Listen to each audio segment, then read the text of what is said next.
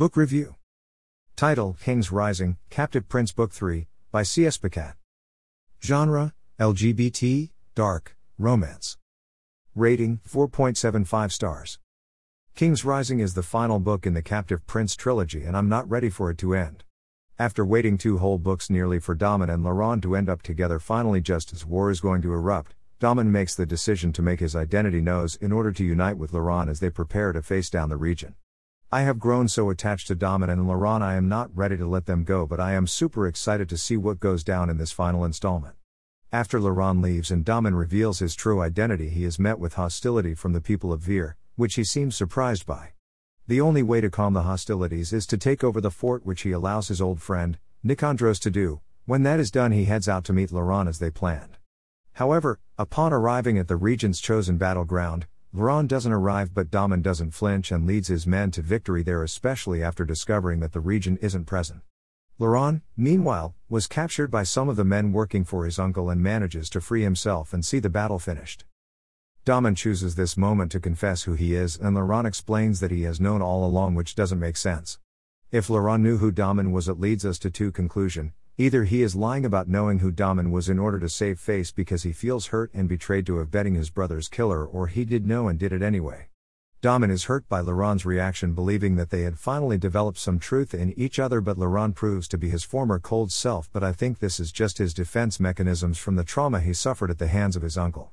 After this argument, Laurent confesses that he now knows that his uncle has traveled to Daman's kingdom as is planning a takeover there, and they are about 3 days behind him, so they get to work solidifying their alliance. Together they present a united and equal front to their respective people, but it isn't easy as the tensions between the countries have been high for a long time, but slowly they are being recognized as a united front. Obviously, this has changed the relationship between Daman and Laurent, and at close to the halfway point in the novel I wanted to see how Pacat brings them back together again, since they deserve it after everything they have been through. As Daman and Laurent's army follows the trail of destruction left behind by the regent, both are becoming more and more angry and ready for the final confrontation.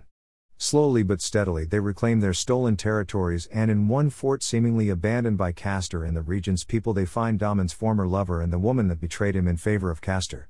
He immediately takes her prisoner, thinking he might have some leverage over Castor with her, and he is smart enough this time around to have her guarded by men that have no interest in women, so he can't get her claws into them. However, he does send Laurent to speak with her when she requests to speak to Daman, and she explains to Laurent that she has sent her son, Daman's son, to Castor for protection. Daman knows she might be lying, but he is also aware of the fact they slept together several times, and there is a strong possibility that it is his child, and Castor now has that child's life in his hands. Laurent doesn't let anything slip, but when he sees how shaken Daman is, he offers him comfort, and the pair talk about the history between them and whether that alone is worth destroying the relationship they have worked so hard to build. Daman even goes as far as saying they can combine their kingdoms and rule them together, and this is Daman effectively telling Laurent that he loves him.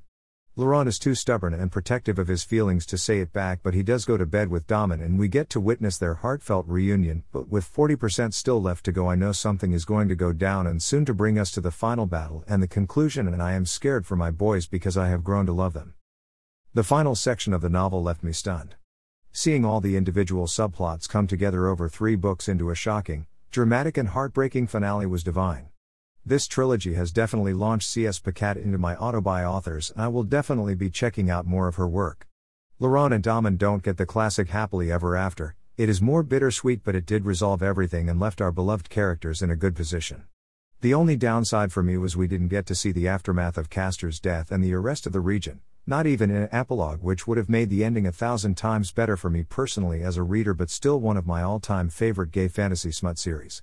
Even if you aren't into reading smutty books, I'd highly recommend picking this up, as we don't get any hardcore smut until the end of the 2nd book, and that's only 1 scene, and we only get 2 or 3 in the final book, but they are very well written and are more about the emotions of the characters rather than the physical aspect. Highly recommended. Buy it here. Paperback/hardcover, amazon.co.uk, amazon.com. Kindle edition, amazon.co.uk, amazon.com.